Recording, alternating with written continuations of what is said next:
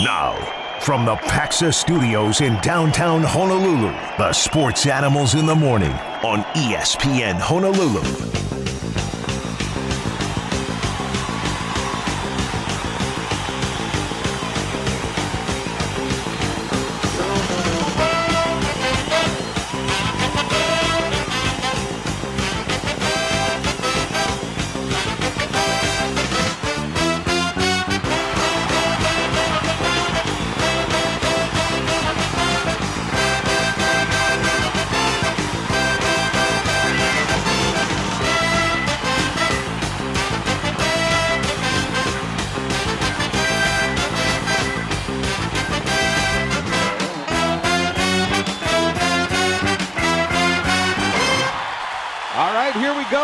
Let's get this ball rolling. It's the Sports Animals now on ESPN Honolulu with Chris Hart and Gary Dickman.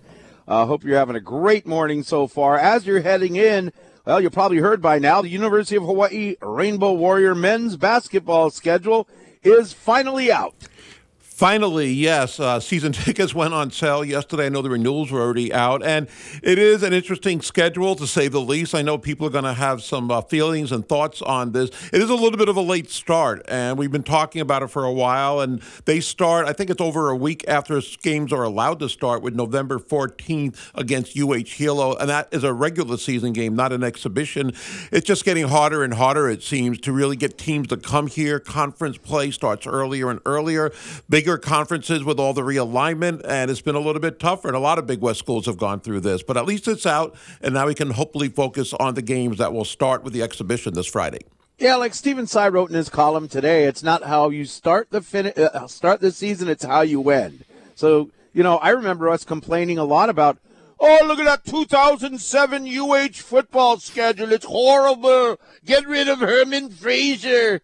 And look what happened out of that. So let's just enjoy the game, because that's all it is. It's just a game. Hey, and you know what? We're just like 3 days away from University of Hawaii basketball live at the Stan Sheriff Center. Bobby Curran back behind the mic coming up on Friday. St. Mary's and those tickets are on sale. Just $20 general admission for adults. Yeah, it's going to be a great night. St. Mary's in the official AP preseason poll was ranked 23rd, and they are usually a top 25 team. I don't know how many players are back from last year, but last year they were quite a force. They were one of the few teams to beat Gonzaga last year, at least once in the regular season. Cool. All right, you get your first look if you didn't see them on Friday at practice. Hey, it's game day for the Rainbow Wahine volleyball team before they head back home. A long road trip, a weird road trip for volleyball, but they do have UC Davis, who's only a game in back of them in the standings. And I know we talked about how there's a Big West tournament this year, which makes things different. I think it is important to get a road win today and finish this road trip 2-1, because now, as we're getting into the second half of conference play, you're also starting to think about seeding for the Big West tournament. And I think the way to go is to hopefully not have to play Santa Barbara until the championship. So a win today would help that cause. Hey, got a couple of extras here. What a game last night between the Cowboys and the Chargers. That was fun to watch. Think about Sunday night and Monday night football. They both went down to the wire, especially on Sunday night. But even last night, that was a really close game. And every time it seemed like the Cowboys might pull away, they didn't have a turnover last night. We know how critical that is. Chargers came bouncing back and just fell a little short. I thought we maybe headed to overtime, but it was not to be last night. Yeah, I think the Chargers are just Chargers need more help. I mean, I know they've got injury problems, but, for the skill level they have at quarterback, they should be winning more games in my mind. But the Cowboys look good, and as Dak said this morning or after the game, there's a big difference between being 3-3 and 4-2. Now, the Cowboys started out 4-2 last year. They went 12-5 into the playoffs. So it was a good sign for Cowboys fans. We are your home for Major League Baseball playoffs and the World Series, your exclusive Oahu radio home. Yesterday, Rangers are now up 2 games in the ALCS, and the Phillies are up 1, and they play again today. Yeah, I mean, for the Texas Rangers, this is a team that we didn't expect to be there, maybe some of us, and they had a great start to the season, slumped like a lot of teams in the middle, finished strong, and they are undefeated in these playoffs so far. And you got to give them a ton of credit. They're doing without Max Scherzer so far, but other guys like Jordan Montgomery starting the first game did a great job, timely hitting, and this is a team that is really peaking right now. Mm-hmm. For the Philadelphia Phillies, they just seem to be a team that, again, last year beating the Braves in the playoffs, who had the best record, this year beating the Braves in the playoffs. They seem to be on an incredible run right now, and I have a feeling they'll beat Arizona. I think the playoff experience comes into play, and the Phillies, just like normal in these playoffs, just hitting a lot of home runs, and they get that leadoff from Kyle Schwarber once again. Guy hits about 180, but he hits a leadoff home run like every 3 or 4 games, it seems. Yeah. All right. Let's see. The next game today at, oh, gosh, I didn't have the time. I think it's 1:30 this afternoon. 2 o'clock, 2 p.m. 2 o'clock. First pitch. 1:30 broadcast today on ESPN Honolulu. You can catch the games here. All right. You know, I wanted to, we can get back into the, get back into moaning about the basketball schedule or something like that, really predictable. But I want to bring up what we ended the show with yesterday. Is the state of high school football in Hawaii. One thing that many people have been complaining about is many people just really complaining about all the blowouts. And when you have so many blowouts, it brings up the safety issue. It's the problem we had back in 2000 whatever when Keith Amemiya was in charge of the HHSAA. And they said, you know what? St. Louis is beating Damien 77-0. Now, you have a lot of blowouts. Here's what you get with high school football now.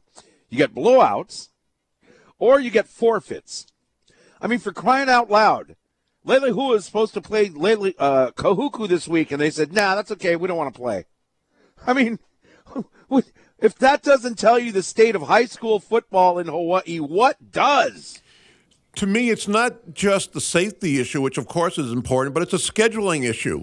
Why were they scheduled to play each other? Why are you having these D1 schools playing the open schools? Why do you have D2 play D1 and so on when there's enough schools on the same level that you could play in the regular season? And I'm not talking about the mainland games. You can play those, but why isn't, again, Mililani playing Kahuku this year? They're both in the OIA Open. And they're not. I understand that. See, so we can point our palms upwards and say, why? I wonder. But what is the reason why? What is the reason why these guys are doing this? I mean, is there money being taken under the table? That's stupid. Of course not. There's got to be a reason you're not scheduling competitive games. And it's kind of a sad situation because who's going to look into this? You know, in the NFL or Major League Baseball or even the NCAA does stuff, Congress starts, investigating, right? Who looks into this? That's my question. Is it the Department of Education? Is it the mayor? Is it the governor? Is it Joe Biden? I don't know. Who looks into this? Somebody's got to be held accountable for this, except for all you got is a couple of radio announcers going, why is that? This seems pretty stupid. Our kids' safety is in effect. And the people in charge are going like, I don't know. Don't ask me no question. I mean, you have a team openly say, we're just going to forfeit this game and look forward to the playoffs. And that was a fact. That's crazy. Yeah, I don't think they're openly saying it, but it was the statement. I mean, I did. Well, they're openly saying the statement was said from one coach to another, according to you, that they are not playing Kahuku because they're just going to get ready for the playoffs. Yes. You confirmed that last night. I did. I'm just saying that's not openly. It's not like they're coming out publicly and saying, okay, we're not going to play this game, but everybody heard the news. It must have been public enough because it was written in the newspaper. Yeah. Regardless of that. And confirmed by other newspaper writers. I just think, again, it starts with the scheduling. Why they do schedule like that, I'd like to hear an actual answer. We'll hopefully have Kalani Takase on again this week, and I know we've talked to him about it before. There's just no justifiable reason. Again, it's one thing with the OIA versus versus ILH in these divisions, these games don't count for both. And I thought that was the reason they created this 3-tier system. So you'd have even games on the same level for the most part, Right. and you would have them play each other. And why not have the games count? So from back then, that was to me, a really bad way of conducting business. Right. And you went this route to make it more exciting. Everybody's on board with this. And then, oh, yeah, by the way, the games don't count. Now we're not even scheduling against these schools. Now, Mililani had a game against Punahou and St. Louis this year. And none of those games will count. But they don't even play Kahuku, and they don't play Campbell. How is that right? And Mililani's having a great year, a really good year, and they're blowing everybody up. Because they're not playing Kahuku and Campbell. Well, that's part of it. I mean, they beat Waipahu over the weekend 74-18. That game shouldn't have been scheduled. And they've been scoring 60, it seems like, every week. And even when they play Kapolei on the open side, 56-0, okay, that'll happen. And I don't think it's any one school's fault. But why the schedule is like this for any of these teams is beyond me. And it leads down to the safety factor, as we all agree, and you said. But it also, just the scheduling in itself shouldn't have been that way. I just don't understand that. Why have the system then? Why not just go back to D1 and D2, or just have everybody together like the old days if these games are going to be scheduled like this? Yeah. Well, here's the problem. Maybe I'm just guessing, you know what? This is kind of an outdated system. Let's have all the private schools in one league and all the public schools in another. That might be part of the problem. What this thing needs is this whole high school football, it really needs an enema. You don't have this problem in the other sports, but you need someone to come out and say, you know what? And I don't know who that is.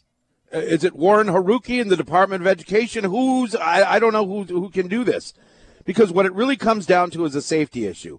But what this is this is supposed to be a game for the kids, and for whatever reason, it's become a game for adults.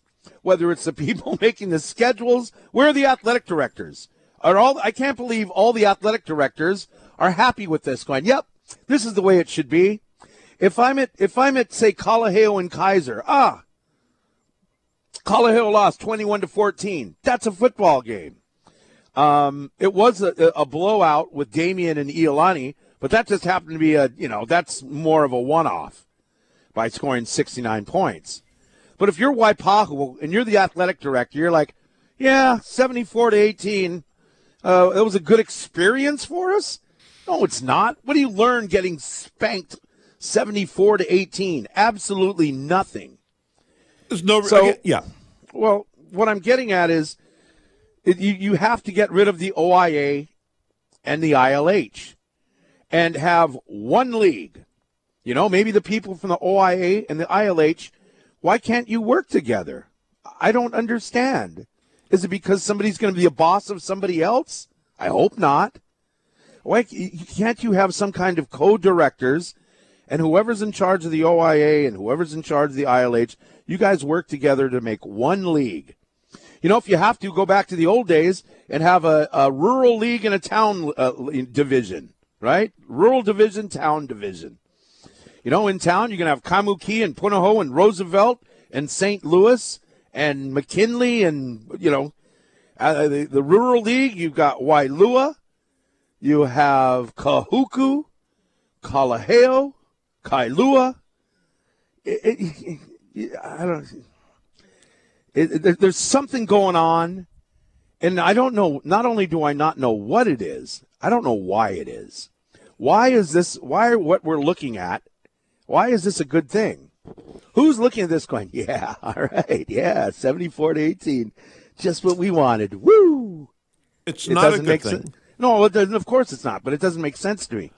Who's profiting off of this? And I don't mean money, but who's gaining off of having such a bad product on the field? Who gains from that? No one. I wish, in my perfect world, that they would go back to what they did. I don't know if it was, 6 years ago or so, give or take a year, when they created the 3-tier system, and everybody was excited because you look at the Open and you have ILH and OIA not only playing against each other in the regular season where these games count, but they counted for both teams. And then you had some really good playoff action. You had a true champion in each division. You still have the true champion, I guess, but it's almost like an asterisk. Well, not an asterisk. It just doesn't make sense sense as we're both agreeing in the regular season, but they had it right. I thought they had it right several years ago when they formed this, and they played each other. Why they strayed from that? Again, why, I don't know, but I thought it was really good a few years ago. You said that already, and I believe you the second time. But the thing here's an example of why it doesn't work. In Division 1 or 2 in the ILH, you have Pac-5 by themselves. So going into the season, Pac-5 is already in the playoffs. How does that make sense? Well, there aren't enough teams playing football in the ILH. There just aren't to have all these divisions.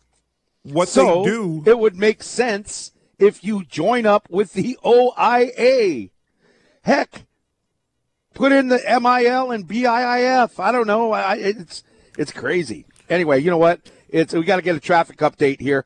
It's 7:17. I'd like to request a song, "Come On Get Happy" by the Partridge Family again, because I need to pick me up. We'll be right back here on ESPN Honolulu. Don't forget, check out our YouTube channel or ESPNHonolulu.com for Athletes with Cole Mausolf and a bunch of different, depending on what episode you watch, interviews with student athletes over some great food. It's brought to you by Central Pacific Bank, Hawaii's best bank.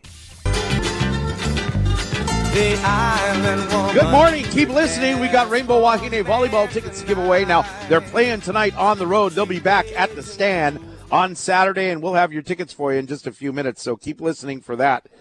Thank you for the text. Somebody says, summon Kurt Favela now. He will look into this. That's right. We're just standing by like a bunch of cheerleader. Somebody says that what you're talking about, I'm guessing, is never going to happen. Having one league. You think those Punahou, Kamehameha, St. Louis want to play out at Waianae, Nanakuli, Waipahu, etc.?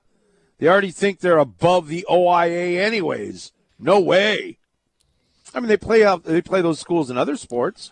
I don't know if they would shy away from playing them. I mean, again, play teams on your own level regardless. And I'm not talking about so much the one league. I just wish they would play everybody in their own league on their own level. And that hasn't happened yet. I'm just looking for a little bit of a start in that area. Yeah, just a little bit of an improvement. Hey, you know what? We have this league you're in, but you're not going to play in your league. You're going to play the guys below you. And then you're going to play the guys across the street. But don't worry, that was not going to count. It's like that. This is like that skit, I don't know if you've seen on social media, from Robin Williams, talking about how they invented the game of golf. That's what we're talking about when we're talking about the state of high school football in Hawaii. With golf, it's like it was invented by a guy. I'm going to take this little ball and hit it with a stick, and I'm going to put it down. I got to hit the stick down this piece of grass, not into the little hole right there. The hole is going to be hundreds of yards away, and then I'm going to put some trees in front of it and some sand in the water just to really mess you up. That's kind of how they developed this state of high school sports, which we're in now. We got this division you're in. But don't worry. You're not going to play anybody in your division. It just looks good on Scoring Live with the logos next to each other. And then you're going to play the games, but you're only going to play the games that you can win by 50 or 60 points. That's how we get true entertainment. And we'll play the other guys, but don't worry. Those games won't count. People listening from the mainland must be thinking, what are you making a joke? Come on. The problem is it's all true. It is all true. It's just, I mean, there's no answers that we can get from anybody. And I wouldn't even know where to start. I'd like to start with a few athletic directors and see what they think. If you're an athletic director, you can text in anonymously and say, yeah, I agree, it stinks. Or say, you got your head up your butt. You don't know what you're talking about. Either way, I'd love reaction from somebody who's involved. Would love it. In the meantime, we can celebrate National Pasta Day. That's what it's come down. As Americans, we eat 3 million tons of pasta each year. So let's celebrate. I do my part. Can't go Coming up wrong. in a few minutes, Jordan Helle from Hawaii Football Now and Spectrum Sports will be joining us here on ESPN Honolulu. And, just one more last note on the high school football thing. It seemed like they Why? took one step forward with creating the system and a big step backwards.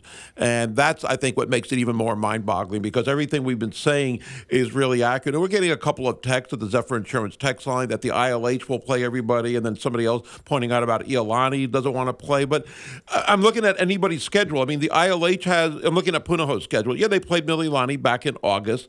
They play, obviously, the other schools, and they play Campbell. But Punaho does not play Kahuku this year, as one example. And that's okay. That's okay if Punaho doesn't play Kahuku. They're in the different leagues. Well, not really. They're in the open division. No, there's an ILH division, right? Well, there's an ILH. Again, that's even weirder. There's an ILH section or league, but they're all in the open division. They'll have an open division state champion late November, I guess, and all these schools will be together. Right. But I'm okay with the ILH playing the ILH and the OIA playing the OIA. The champion of each open division plays for the state championship. I'm okay with that. It's not the best. The best would be everybody plays together. But that's not how it was designed. You're not required to have an OIA team play an ILH team. It's never been that way. No, but it never. But it was set up that way. That's how it was set up initially. They were all together, let's say, in the open division. They played each other. That's in the state championship. That's in the state championship tournaments. But yes, it is. But they played each other. Back in Keith Amamiya days, even. I'm talking about when they got the open division. And they had the 3-tier system. Everybody played each other, and the games counted. And you could have, for the state championship, conceivably, you could have had Kahuku and Mililani or Campbell in the state champion. It didn't have to be ILH OIA. It was the two teams that advanced through the playoffs. Right. Yes, I understand that. But it wasn't developed. From what you're saying is they created this open division, and everyone was going to play everyone. That's true, but only in the state tournament. Only in the state tournament you required everyone to play everyone. OIA will have 4 teams in. ILH will have one from the BIF, one from the KIF, one from the MIL. That's the makeup of your state tournament. And yes, you're going to have 2 OIA schools in different brackets. And the way they designed it is so that the OIA could possibly play each other for a state championship. Hadn't worked out that way, but that was the design. But when you look in the open division, no, you didn't have the MIL or the BIIF. It was all the Oahu schools that are on that level. Sorry, they weren't open division teams. But what you had was Division 1 you had that way, and Division 2, well, maybe Kauai was only in Division 2. There's only like 2 teams on Kauai. Yeah. What I'm getting at is that what you're talking about is the HHSAA. I'm not there yet. I'm not talking about the HHSAA, which is the governing body for state tournaments. We all understand that, correct? Yes. The HHSAA doesn't make the OIA or ILH schedule, right? Yes. Okay, so thank you. Let's see. Thank you for texting in at 808-296-1420. The OIA is profiting. Fans from both sides drive all the way across the island. It's all about money. At the maximum Division I team should only play 2 outer league teams. With high school transfer rules the way they are, it's a disadvantage for kids who are loyal, trying to put on for their city. This is from a IAEA diehard. And if you live in IAEA, you look at the landscape, you look at rosters across the state of other public schools. Hey, there's my neighbor. There's my other neighbor. There's my neighbor on Waipahu. He plays for Waipahu. My other next-door neighbor, he plays for Mililani. This one says, ILH Big 3 always play the tough schools. Only Iolani is afraid to play big top schools. Gary is correct this time, Chris Hart. Well, Gary wasn't correct on the on the open division. That's sure HHSAA. The HHSAA does not make the schedule that we're looking at right now. So Gary is not correct. Sure I am. I didn't say that. I didn't say they made the schedule. So when you're talking about the open schedule and everyone playing each other, that is a result from the HHSAA in tournament play. I'm not talking about tournament play. I wasn't either. I So was talking about the regular season schedule. When they formed the open division, everybody played each other in the open division. There were, 6 schools, and they would play the other 5. And those games counted. So I am right. That's what I was saying. I wasn't saying about who made the schedule. I'm just saying what about I'm talking about is we're talking about 2 different things. I'm talking about just right now. I'm not talking about when or anything. I'm talking about right now. The OIA is the OIA is their athletic directors or whatever is making their schedule. Right? And so who are making all of these schedules? Is it the athletic directors? Is it the league? Who's making the game? Who made the schedules for the games, first couple of weeks of the season? I don't know. But that's something beside the point. I'm not even talking about that. I'm talking about the schedule, but I'm talking about the fact that they did have this set up right way at the beginning. Okay, I believe you. But you're saying I'm not correct. Things. That's what I'm saying. That's what the texter said. Okay, I understand. I'm talking about something. You're talking about something else. So, let's see. Next texter says, what determines which teams get into the playoffs? Maybe the powerhouses need a good win record. If they keep playing each other, some will get losses on the record. I think that's what they're trying to avoid. Here's one. Isn't Gary right? There were those years that not long ago when the open divisions played each other, ILH, during the regular season. Yeah, that's right.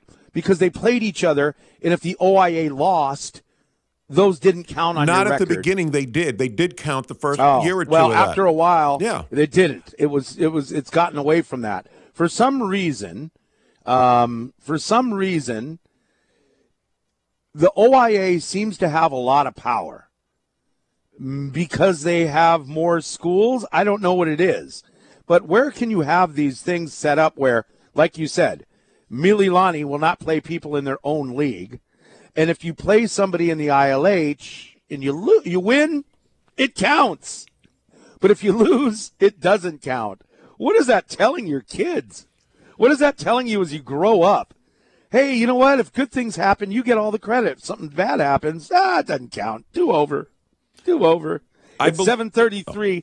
We've got UH football talk scheduled coming up next year on ESPN Honolulu, 92.7 FM. And 1420 AM. I want to let you know about H-Camp. That's the Hawaii Concussion Management Awareness Program. Get it? H-Camp. It's a great website. You can learn all about concussion awareness and how to recognize concussion symptoms. Check out the website. It's very informative, and it's quite entertaining, too. You can visit hawaiiconcussion.com. We'll be right back. Crazy, you must be. I met a man. Great talking football. Let's switch a little bit to college football. Oh, by the way, I said Barry Helle. I'm sorry, it was coming up next. Jordan. I lied. He's coming up next hour. Jordan, not Barry. Oh, Barry's not coming on? No, we can try to reach out to him if you want. Ask Jordan if he can get his dad on the horn. Okay.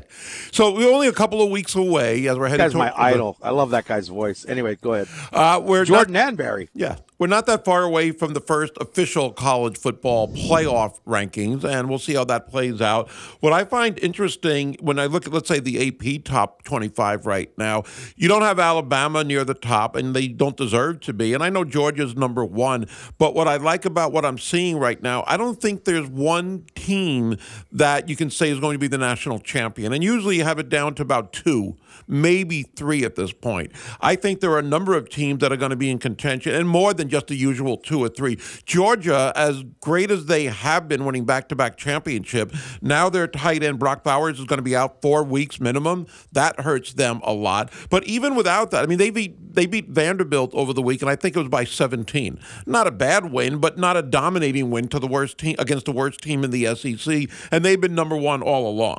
Michigan is a really good team at number 2, and I think they've been great, but now they've got to play games against Penn State and Ohio State coming up. But even with Ohio State at number 3, they didn't exactly blow out Purdue over the weekend. What I'm trying to say is I think there's a little bit of parity in college football. And I don't think there's just one, again, dominant team, which I think is good for the sport overall. But there are a number of teams, and what I made me think about this, Chris, is when we're going to get headed to that expanded playoffs pretty soon, is that I don't think it's a bad idea. I know some people have said, well, you're not going to have any of these teams really contend for a title. Every year is different. And I don't think Alabama is one of those teams. But what about a Washington? With what they've shown so far in beating Oregon last week, what a great game that was, they've got to be in contention. Yeah, USC had their one loss, but are they out of the picture? Maybe. It depends how they finish the rest of the year. I like that the sport, to me, is real healthy in that there's a lot of teams in contention, and that I like much better than the alternative, where there's usually Alabama, and who are they going to play? Is it going to be Ohio State or Georgia or Clemson, who hasn't been in the picture in a long time now? I like the fact that there's a couple of new teams on the block, and maybe Washington is one of them, even Florida State, and they've been good years ago, but Florida State having a great year. And I'm not giving the title to Georgia. Like usually headed towards November, you pretty much know who's supposed to or going to meet in the 14 playoffs and even the championship game. I like that. It's more wide open this year. And I really do think that there's a number of schools in contention. Here's another one, Penn State. Penn State is undefeated. They destroyed UMass when they should have, 61-0. But they've got Ohio State this week. And I know people are going to think, and Ohio State is favored, of course. It's at Columbus. It's in Ohio. But I wouldn't write off Penn State either. Every time I've seen them, and I haven't seen Penn State played? Who have they played? Well, who has Ohio State played? Who has Michigan played? Now they start playing each other. But you're talking about Penn State. I'm not asking about Michigan or Ohio State. Who has Penn State played? I have to look at their schedule. No, I don't know if they played any top 10 teams. Let me help you. Nobody. But who has Ohio State played? Who has Michigan played? Michigan's played Bowling Green. Yeah. Again, I mean, there's a lot of teams. There's 7 teams that are undefeated, but nobody comes close to Georgia. Oh, sure they do. Without Bowers or with them, nobody comes close to Georgia. But they already have. They already have. I think it was South Carolina that lost a close one. I mentioned Vanderbilt, and I know it's 17 points, but they haven't been as dominant as they usually are. I can look at the final scores. I didn't see the game, so I can. Maybe it was a touchdown scored at the end of the game. Maybe they put in the reserves halfway through the game. Again, I mean they beat Kentucky pretty convincingly, and Kentucky was nationally ranked. Kentucky was pretty sporty. You didn't mention that. They played Auburn and beat them. At least they played some better teams than Penn State. I don't think Auburn is that good. And Kentucky. Better than anybody Penn State played. I don't know about that. Who do you have on Penn State's schedule? Well, you should know. You're saying they're so good. I don't have the schedule in front of me. You do. So well, you have a mechanical toy in front of you like I do. Actually, let's see. They played Iowa. They blew out Iowa, but Iowa is not who we thought they were. Actually, they are. They're a ranked team, and they just beat Wisconsin on the road last week. That was an impressive win for Iowa. So I think they are who we thought they were. But they're not. They're ranked 24 now. Yeah. And they blew them out. That's great, but at the same time, you can't look at Georgia and just say it's this whole thing is up for grabs. Sure I can. And I just did. And it is. They're not as dominant as they have been. Look at some of their scores. And maybe just looking at if you're going to assume that they were dominating in the first half and put in the reserves, well, I don't think that's happened in a lot of these wins. I mean, you're trying to justify your point with something crazy like that. But that's not been the case in conference play. They have struggled a few times. I think it's a little early because you're just getting into conference play for a lot of these teams to say, I don't know, this team's better than this team and that team's better than that team. It's boring. But, with Florida State, they barely beat Boston College. They just got by Clemson, and Clemson's not who they used to be. They beat up on Syracuse, which is, I thought Syracuse was better than that. But they beat LSU in the beginning of the season. That was a real impressive win. Yeah, that was. But that was it. I think you need to have, because I'm saying if you're talking about these teams, I'm looking at somebody like Texas. Texas maybe is somebody who you should be talking about. Texas, you're looking at undefeated teams and saying it could be anyone's race. Texas lost a game, sure. They lost a rivalry against Oklahoma on the last second by 4. Otherwise, these guys are undefeated with wins over 3 nationally ranked teams. Talk about Texas, and I'll have a little bit more respect for your conversation. Well, thank you for that. I really want your respect. But It's 7:45 with the Animals here. Go ahead. Texas, another team. I'm talking about a lot of teams in the mix. Texas is one. Oklahoma's one. My point is that there's a whole bunch of teams in contention. It's not just one or two or the usual suspects necessarily. Okay. All right. Hey, folks, if you want to win $1,000 cash, you can go to ESPNHonolulu.com and register to play Pigskin Picks. That's right. You can. It's brought to you by M. Dyer Global and Young's Fish Market. Weekly, we give away $100 gift certificates, too. So check it out and be a winner with ESPN Honolulu.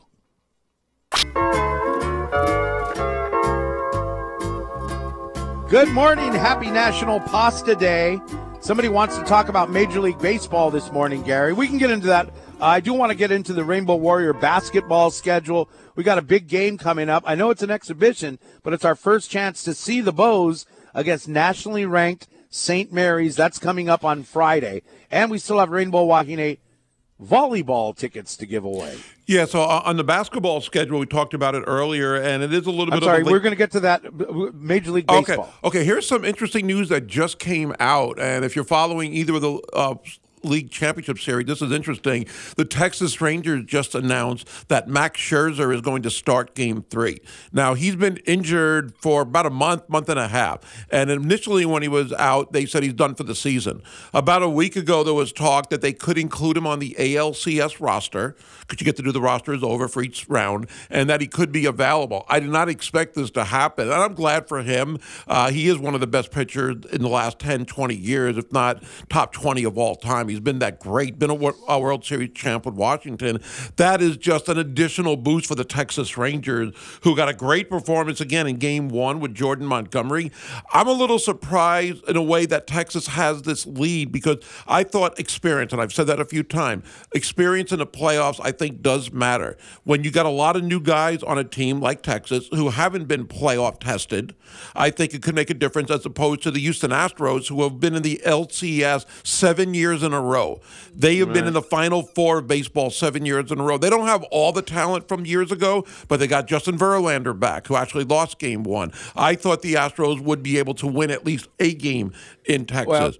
Well, right, and I know what you're saying. I mean, but experience isn't the only thing. No. I mean, back in the day, how many times the Atlanta Braves go to the World Series and lose, right?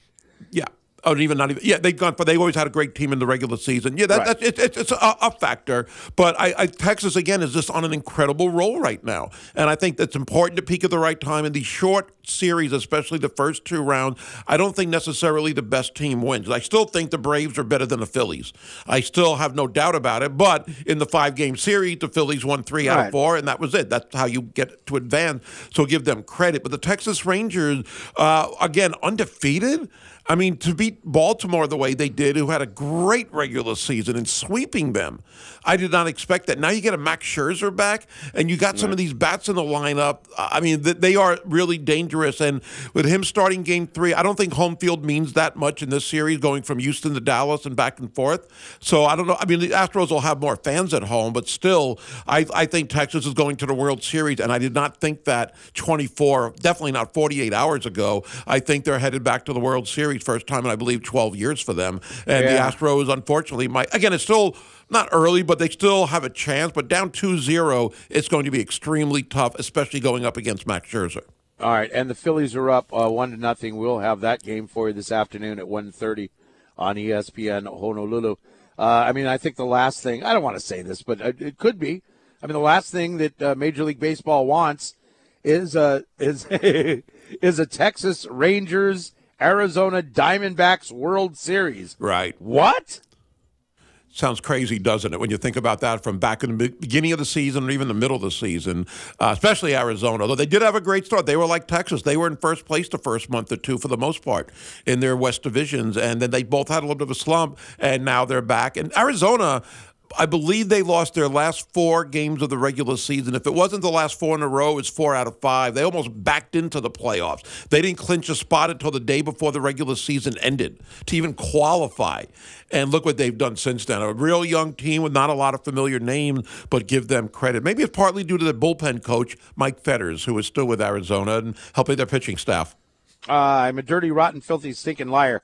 The baseball game is on CBS 1500 because we got Rainbow Wahine Volleyball this afternoon starting at 2:45 on ESPN Honolulu. We'll get into the Rainbow Warrior basketball schedule, UH football with Jordan Helle coming up, and a lot more. Also, those tickets to give away right around the corner. This is ESPN Honolulu, 92.7 FM and 1420 AM.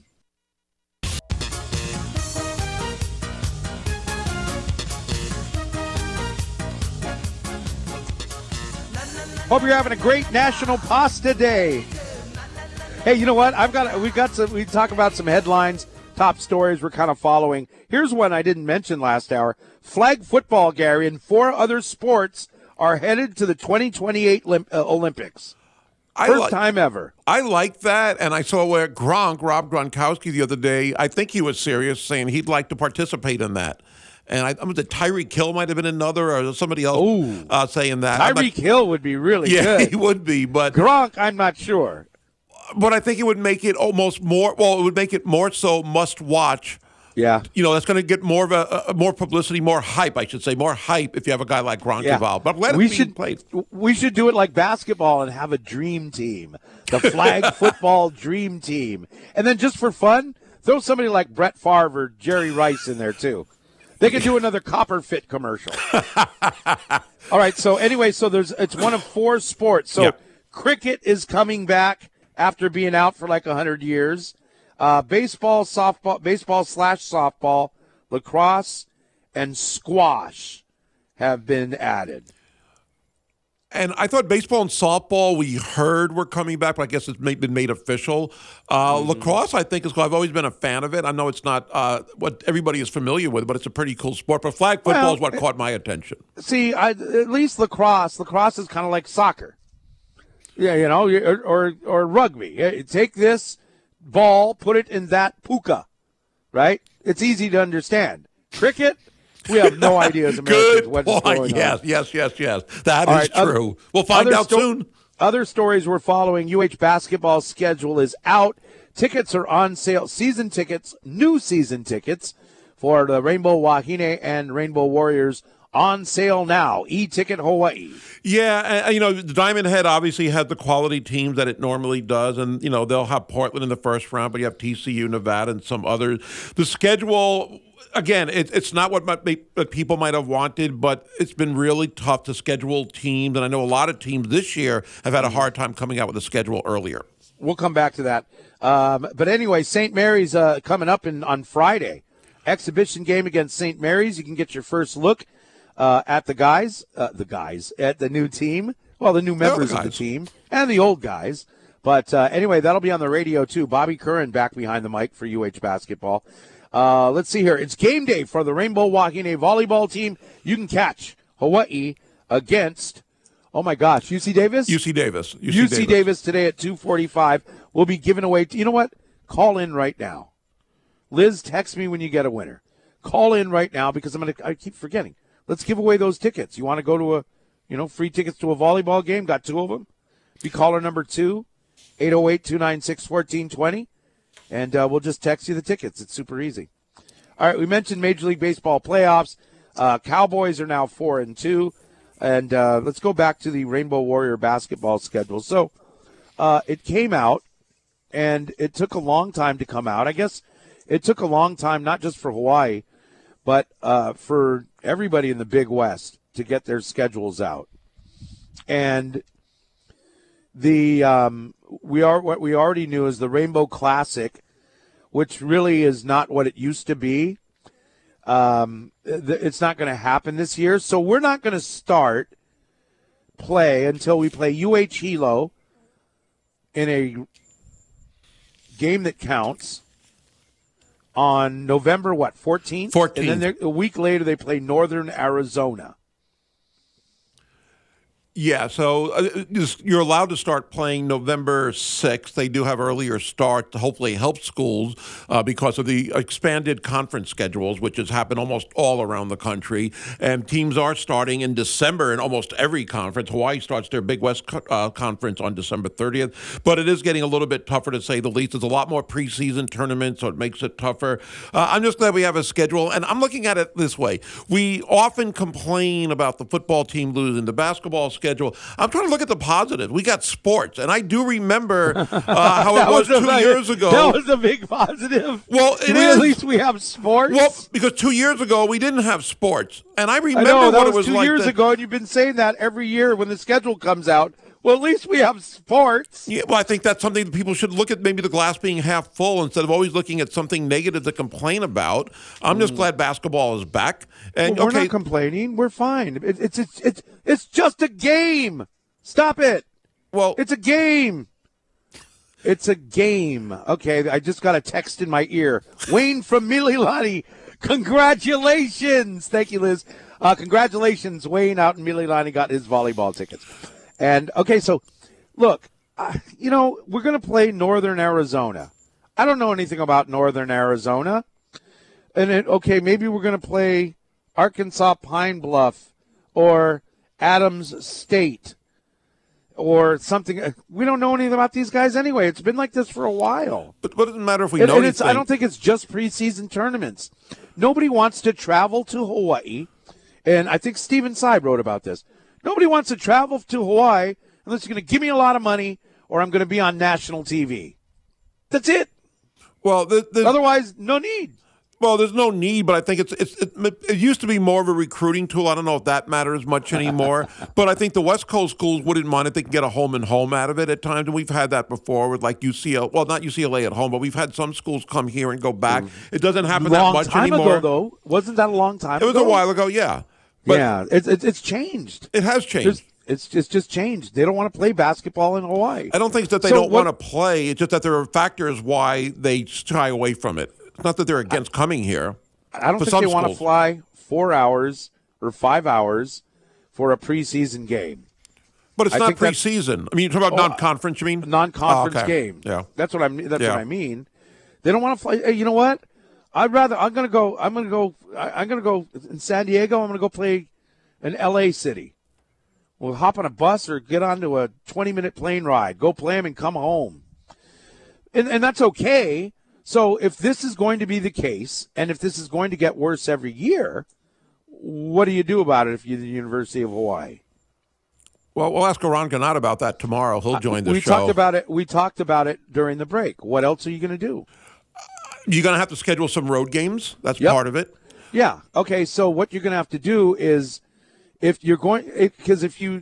people don't show up for games, which would be sad because you should be showing up to root on your school, not showing up depending on who the opponent is. But if attendance starts to drop because you're playing regular season games against Hilo and HPU and some of these other ones, well, you got to make that revenue up somewhere. And, you can say, well, we need the revenue for home games. Well, not if the attendance goes down. So you're going to have to play more teams on the road. I don't know if do they have body bag games per se in basketball like they do in football? Oh, sure. A friend of mine used to be the coach at Loyola, Maryland, and one year he played Duke and Carolina back-to-back because he got $350,000. This is 10 years ago, but he got $350,000 for each game. Michigan State the year. He did it just for the money. They knew they were going to lose, but they would play these top 20 schools. So you get schools that'll do it, and you'll get the Dukes and the Carolinas and, some of the other top teams that will play teams. Let's look at Duke. They'll play teams that aren't that good either, I think, just to get a win, part of it, and also just to fill their schedule. You don't want to play too tough of a schedule. You don't want to have all top 20 teams if you're those schools. And for those guys, you get to play your depth. You get to work on things for when the regular season starts, so it makes sense. So if Hawaii, I would think that even on your schedule and you're recruiting, you're like, well, you can go to us or Colorado State, but hey, you can see how you match up against Duke and North Carolina. We got them in the next few years. Or see how you match up against I don't know, somebody like Syracuse, although they didn't go to the tournament last year, somebody like Purdue or Tennessee or whatever. You know what I mean? Hey, you know what? At least we play some teams, see how you match up.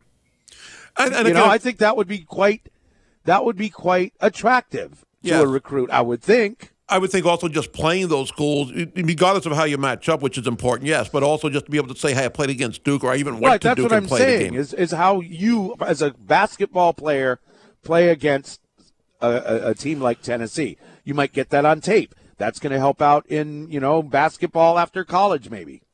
That could. I don't think that would be the first factor. It's not like football then? That's how they do it in football. If Hawaii's playing against Michigan and you got all these big plays against these big schools, that goes a long way come draft time. You're saying not so in basketball. No, I don't think that would be the reason why you would schedule a game or like that. No. Or the player's perspective. I don't think that I'm saying come later on, if you're, someone in Europe is looking at you, that doesn't matter if you play good against a top team in the country. It'll matter. Because it does in football. You're saying it doesn't happen in basketball. It probably matters a little, but it's not what teams are going to be looking at more. They're going to be looking at the body of work, skill set, and stuff like that more so. I wish they could. I mean, I don't know the exact reason, but I wish they could play maybe schools in the Mountain West. Another group of 5 mid-major conference that's better than the Big West. Yeah. And you have a San Diego State that went to the championship, but you've got the Utah States, you've got the Boise's, you've got other schools that are pretty good. Right, I don't know why they can't schedule some of those games. I just don't know. They don't want to fly here. They don't want to fly here.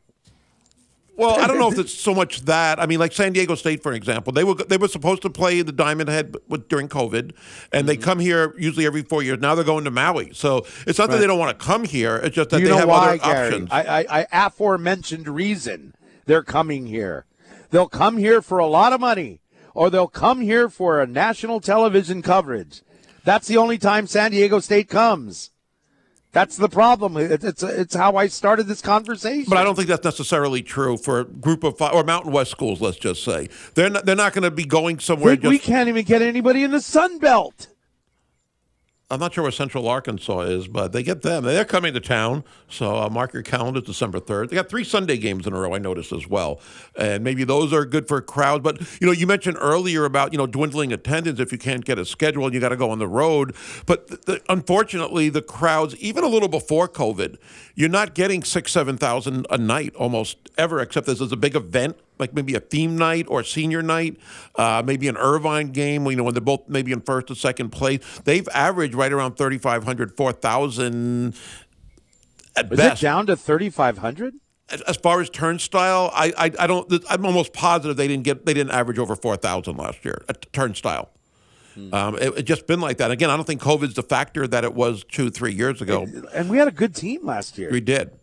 And I think, and I'm surprised at that in conference play, because conference play, you might say, well, nobody's ranked, but you still got the Irvines and the Santa Barbaras, and some of those games are fantastic, and they're pretty good matchups, and the rivalries developing with some of these schools. But for some reason, and I hear, well, it's a weeknight, but everybody in the country plays on weeknights, and I don't think they get a lot less fans for those games, but it has been dwindling, unfortunately.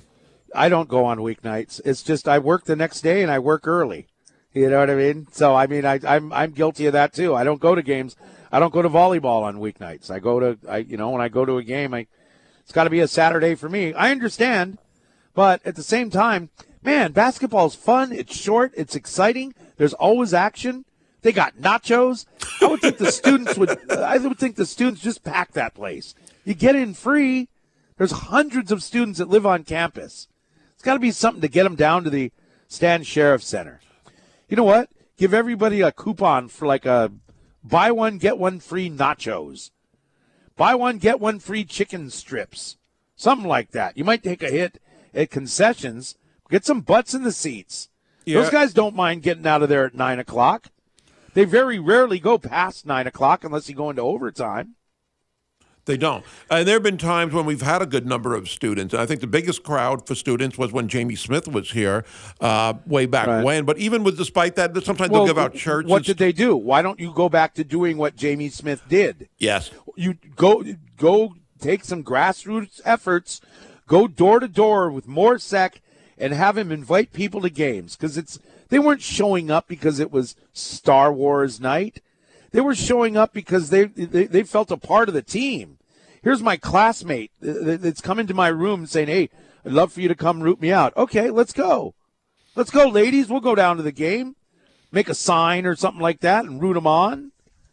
Yeah. I would also, if I'm the University of Hawaii, and I hope Captain Fun is listening, is really come out. You got season tickets on sale. You know what? Hawaii is expected to be the second best team in the Mountain West, in the Big West Conference. That's a pretty big deal. Pump that up. I mean, we're front runners here. Face it. If we're not any good, people don't go. If we're good, it doesn't matter. They'll start coming out. And I said it once, and I'll say it again. A lot of us complained about the football schedule in 2007. Well, that worked out pretty well, didn't it? Not for Herman Frazier, but for everybody else. It's 16 minutes after here on ESPN Honolulu. Coming up next, we're going to switch to Rainbow Warrior football with Jordan Helle. Barry Helle couldn't make it, I guess.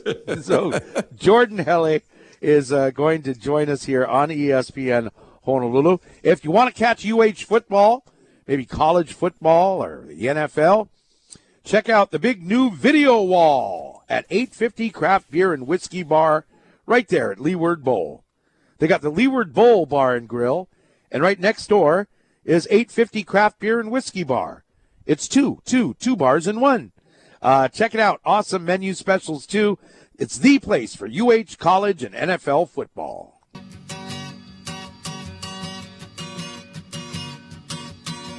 Hey, I wanted to mention this. We had Glenn Higa, who's with the Hawaii Parkinson Association a couple of weeks ago, but we got the Hawaii Parkinson Walk 2023. It's coming up right around the corner, November 5th at Magic Island. And if you want more information, go to parkinsonhawaii.org. But it's a good, fun, casual walk around Ala Moana Beach Park, and it's for a great cause. Go ahead. Let's talk some University of Hawaii football. Joining us now on ESPN Honolulu, he's the co-host of Hawaii Football Now, the great podcast with himself and Hunter Hughes, also with Spectrum Sports covering UH football, also high school football. Jordan Helle joins the show. Jordan, great to have you on. And let's start with the start of games. In your opinion, in your observations, why has Hawaii had a tough time scoring or getting in sync in the first quarter of many of these games lately? Boy, Gary, I wish I knew. I think the coaches wish they knew. It's one of those things, it has become obviously a troubling trend for this group, and to go down 17-0 and to dig yourself out of that. Boy, you'd kind of like to see that sort of execution and, some of that momentum before you get down in a big hole. I don't know if it's just a matter of settling into games. You could argue that the defense was ready to go from the beginning. Maybe not so much for the special teams and the offense, right? For the most part, the defense early in the game, I think, held up their end of the bargain, forcing the field goal after the blocked punt. Obviously a pick six is part of that equation that got them to the 17-0 hole. I don't know if it's a matter of sort of just going out and throwing your best stuff forward as opposed to trying to feel the game out and more just come out swinging as opposed to kind of feeling out your opponent, maybe more from an offensive standpoint. They've tried to establish the run. Obviously, we saw them put it in the air 47 times on Saturday, and arguably, maybe at times look the best as they've had throwing the football. I wonder if I think about this, if this could be a factor. The fact that at the beginning of these home games, at least, the stands aren't exactly full. I wonder if, we hear that, the team feeds off the crowd. I think that's anything to do with some of their slow starts. And I know this has happened on the road as well where they've had slow starts. But at home, the stadium gets rocking a little bit later in the game. But at kickoff, it's not exactly full at times. I just think that maybe the team maybe can get, off to a better start if they have that fan support in a rocking stadium, at least at home. Yeah, I don't think it would hurt, right? Providing a little bit of that energy. Like you said, it hasn't been just a home thing. They've done it on the road, whether it's the UNLV game, some of the others as well. I think, part of that is a mentality. Part of that is just finding a way, right? Creating your own breaks at times. But yeah, I mean, having a bit of that early support, it sure wouldn't hurt. But that's kind of the nature of the beast, right? And I don't know if that's changing anytime soon. But for these guys that have, some of them that played in front of empty stadiums during their tenure here at Ching, a little bit's better than nothing, that's for sure. I guess so, sure. A lot of people obviously focused on the quarterback position and Braden Shager. In the final three quarters on Saturday, he had over 400 passing yards. Not a great first quarter, but I thought he had a really good game and maybe showed signs of improvement overall with the run and shoot, quicker release, and some of those aspects. Your thoughts on Braden Shager? Yeah, I agree. Gary. It's so interesting because you watch that game and it's like you feel almost more encouraged or feel very encouraged while also massively disappointed because of how often they seem to shoot themselves in the foot. But I think your observation is an accurate one. Getting the ball out of his hands a little bit quicker. Those deep shots have been there all season long, right? And it was pretty evident early on that Stephen McBride could run right by those corners all night if he wanted to, and he did. But to see him take some of those quick arrows out of the slot, right? To see him take some of those quick speed outs out of the slot, to see him hit some of those corner routes, those sail routes to the slot receivers, to see him take some of those quick hitches, to see them be a little more efficient in the red zone as well. It was really encouraging, and I thought they took a bit of a step in that sense. Obviously, putting the ball on the ground. Obviously, that throw into the flat in the first, or what was it, the beginning of the second quarter, he's going to want back. Right. But if they can avoid some of those catastrophic mistakes, boy, you saw a lot of good. You saw a lot of good on Saturday. And the other big factor I thought that will show up in the box score, just the one sack. And they had been averaging like 4 sacks a game, right? Given up, and to keep Shager clean like that on darn near 50 dropbacks, basically, right? I think he had a couple of scrambles. You can see what happens, right, when they protect the quarterback, and to help out the line when they get the ball out of his hand quickly. And so much of that is feel and comfort and trusting what he's seeing, and to do that after he threw that pick into the flat, right? You saw him go back through that area of the field even after the pick six. I thought said a lot about his maturity and his ability to kind of shake that off. Which I thought was very encouraging and hopefully bodes well for the future going forward. And I like the fact in the last few games where we didn't see it in the beginning of the season, Jordan. We're talking with Jordan Helle, Hawaii Football Now and Spectrum Sports, where he just take off and run with it, and he can and he can gain a few yards. There were even a couple of the run option deal. I mean, that's become something that's become a little bit of a weapon when you need a first down. So it's kind of weird because isn't this how we felt after the Vanderbilt game? Oh, we had him right where we want him to come back at the end. Oh, just a little short. Hey, Jordan, who would you have, at least on defense, as your first half MVP? Yeah, Peter Monomoy played great, right? And I think we've seen some of the maturation of him early on in the season. We saw a few lack of maturity penalties. My guy was averaging, one 15-yarder a game. And I think he's reined that in. And it wasn't necessarily you wanted him to cut down on the fire, you wanted to cut down on the aggressiveness. But I think he's learning to harness a lot of that passion and a lot of that fire that he plays with. And he and Meki Pay, especially against the team where you're going to get a lot of run game, you're going to get a lot of power run game, and to have your safeties be able to come up and play like they did in supporting that run. And obviously, some of the play action game kind of came back and hurt them in the second half. But I thought those two guys in particular, and obviously Monomoy was just all over the field and really kind of set the tone early on for that defense. Brady Hoke was on with us last week, and he said one of the things that concerned him about his team going into the Hawaii game was the lack of turnovers that their team got. Well, they took care of that on Saturday night. I saw a graphic over the weekend as well with Hawaii going, at least, after the interception by Peter Monomoy, is that they had only 2 interceptions all year and only 6 sacks all year. How do you increase those numbers? It's easier said than done, of course, but your thoughts on the lack of pressure and sacks and the turnovers?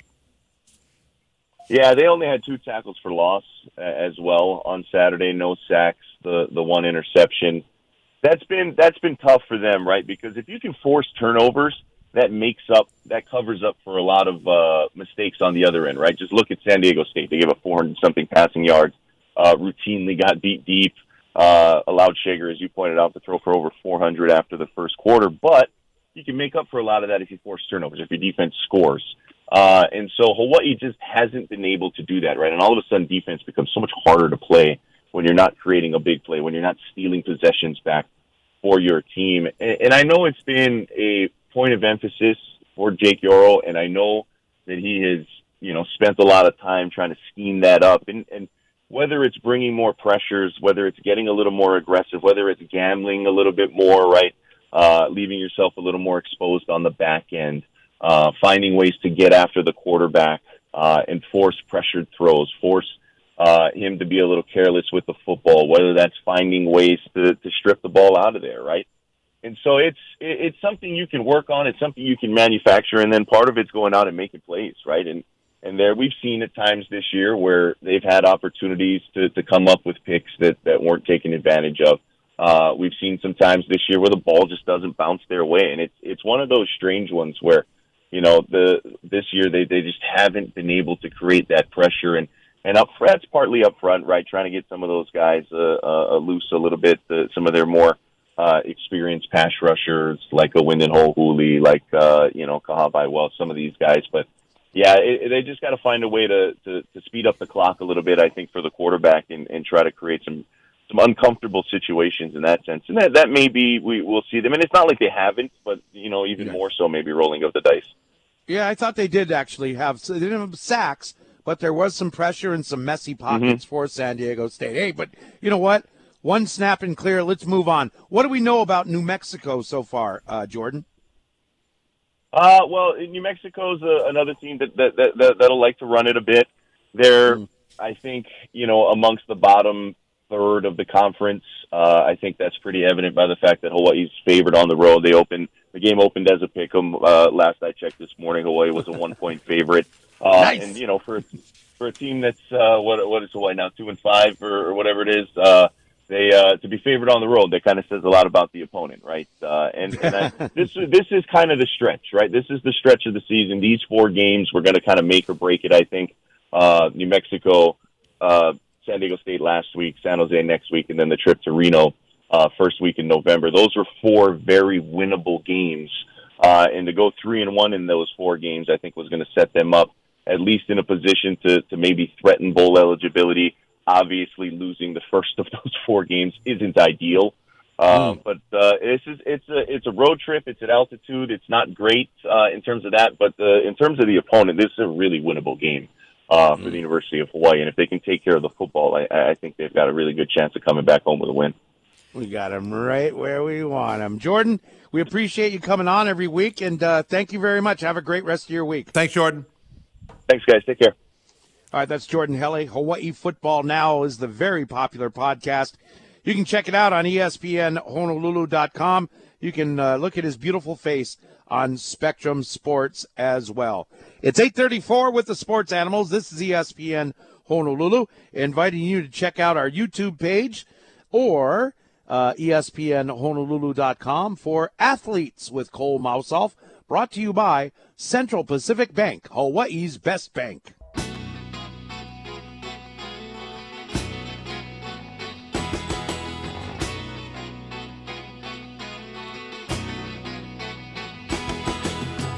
Got Joe Crockett's going to join us in 7 minutes here on ESPN Honolulu. Joe is from Dixie. Did you see my Instagram post? I was at Dixie Grill yesterday. Oh, I didn't see that. You didn't see that? No. I had a frickle. You ever had a frickle? No. What is it? A fried pickle. Oh, those are popular though, aren't they? It's really good. Anyway, hey, check this out. You're probably wondering around now. Because, do kids go trick-or-treating at your house? I'm never home much, but it's not like it. You don't even see them in the neighborhood like you used to. Yeah. Hardly anybody's ever walking around. We have a fuddy-duddy association that runs our neighborhood. They don't allow trick-or-treating in our neighborhood. Really? There's no fireworks, not allowed. It's a bunch of old people, I'm telling you. No trick-or-treating. How do you wrong ban with that? Trick or treating. Yeah. It's against the rules, so we don't have trick or treating. But if you live in a neighborhood where people still trick or treat, I mean, most people just go to the mall, I think. Right. The most popular Halloween candy. Last year, by the way, in this country, we spent $3.5 billion on Halloween candy. According to a study at candy.com, that's the name of the That website. in itself is funny. The number one Halloween candy, Reese's Peanut Butter Cups. Ah. They're in a little bit of trouble 16 these years days. in a row. Wow. 16 years in a row, they've been number one.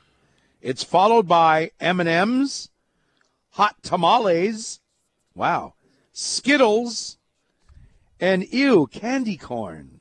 That's an old staple, I guess. No Snickers in there? You didn't have Snickers? No, Snickers is on the list, but it's a little bit down the list.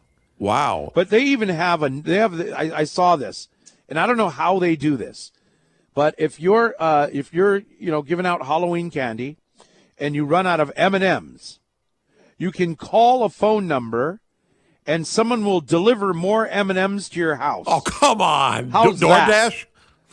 Something like it, Uber I guess. Eats? Wow. I guess. I mean, if I run out, it's like turn off the porch light and close the door. But is that only on Halloween, or can I do this tonight and say I'm out of M&Ms? I think it's only on Halloween. Wow. Hey, I got something for Halloween that's really bizarre. In Beverly Hills, there's a law that is being enforced. They have outlawed silly string, shaving cream, and similar items for the 24-hour period for people under 21. In Beverly Hills, if you are in possession of silly string or shaving cream, you will be arrested or get a citation or a ticket to, quote, create a safe family environment, a safe family-friendly environment. The city of Beverly Hills came out with it. Extra cops will be out looking for the violators. That's an actual article. I know, but they're just looking for troublemakers. Yes. So, but toilet paper's still okay, I guess. Yeah, I guess. I mean, how are you going to ban somebody from that? Yeah, that's a tough one. Did you say eggs? If they're walking around with eggs? No, it should have been. It just says silly string, shaving cream, but it says similar items. So maybe that does consist of eggs, because eggs is usually, kind of goes hand in hand with Halloween for some people. Yeah, you don't see that anymore. Do people in Hawaii, they don't really do that kind of stuff? No, you don't. I mean, thankfully not, I guess, but just even the trick-or-treaters part, I mean, it's just, I don't know, I don't want to say it's sad, but it used to be a really big deal, and the world we live in now, yes, too. Yes. Let's poison kids, and let's do, I mean, it's you can't, people are weird. They're weird. I used to see razor blades and apples every now and then, or hear the stories growing up. That happened right. too So much. If you're going trick-or-treating, well, something happened last year here in Hawaii, where somebody actually put something in a candy or something like that. It's like, right. What do you get out of that? That's I know. It's 8:43. We're the Sports Animals. We will be right back on kind of wrap up the deal here on ESPN Honolulu.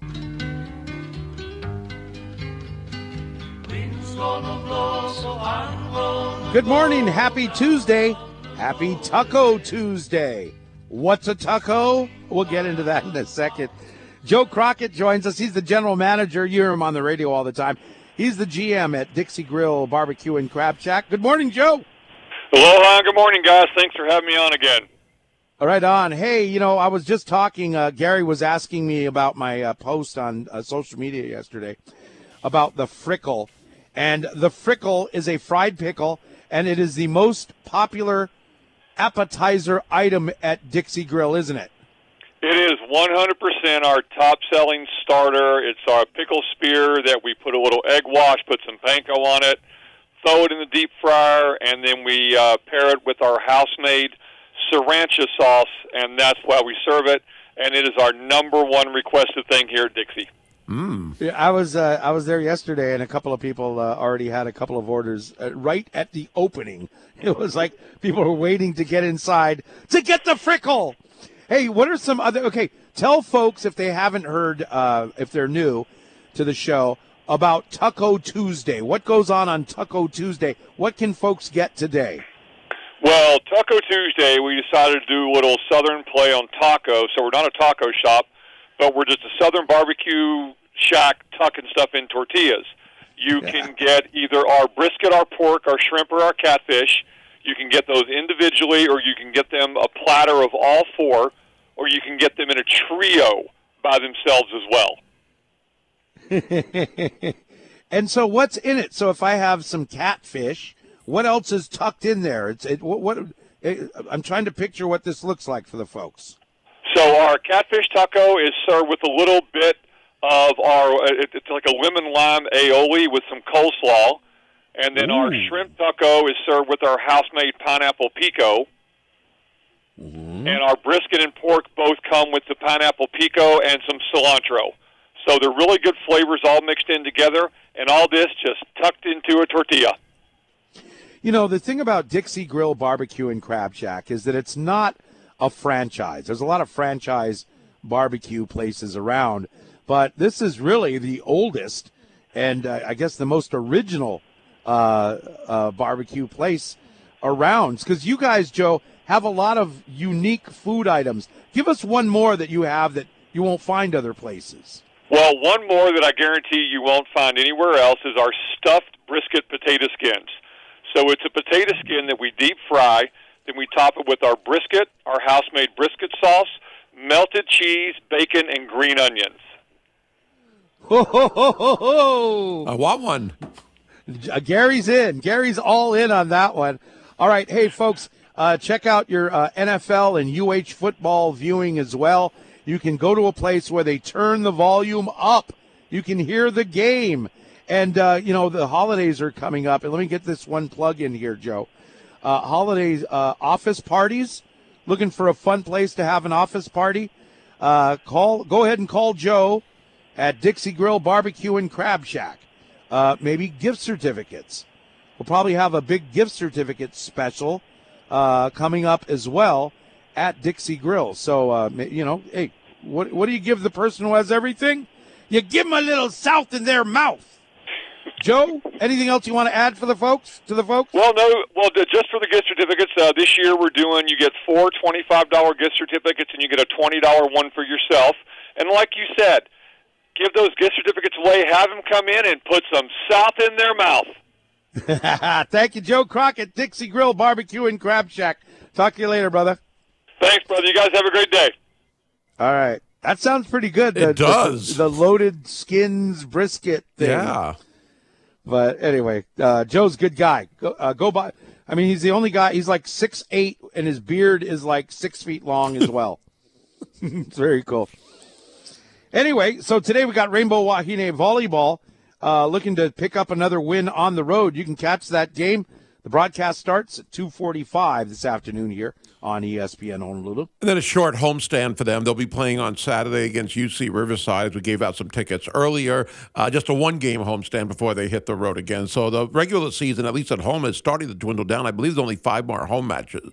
So it's getting down there. Yeah, it's getting down there. Gosh. It's almost November already, so getting close to November at least anyway. Well, they play till the end of November. We only have 5 more home matches. Well, they have the Big West tournament, so I think they play the Big West tournament Thanksgiving week in Long Beach. So I believe senior night, if I'm not mistaken, it might be November 18th, but they play the weekend of the 4th and the 18th, every other week, basically. Oh, man.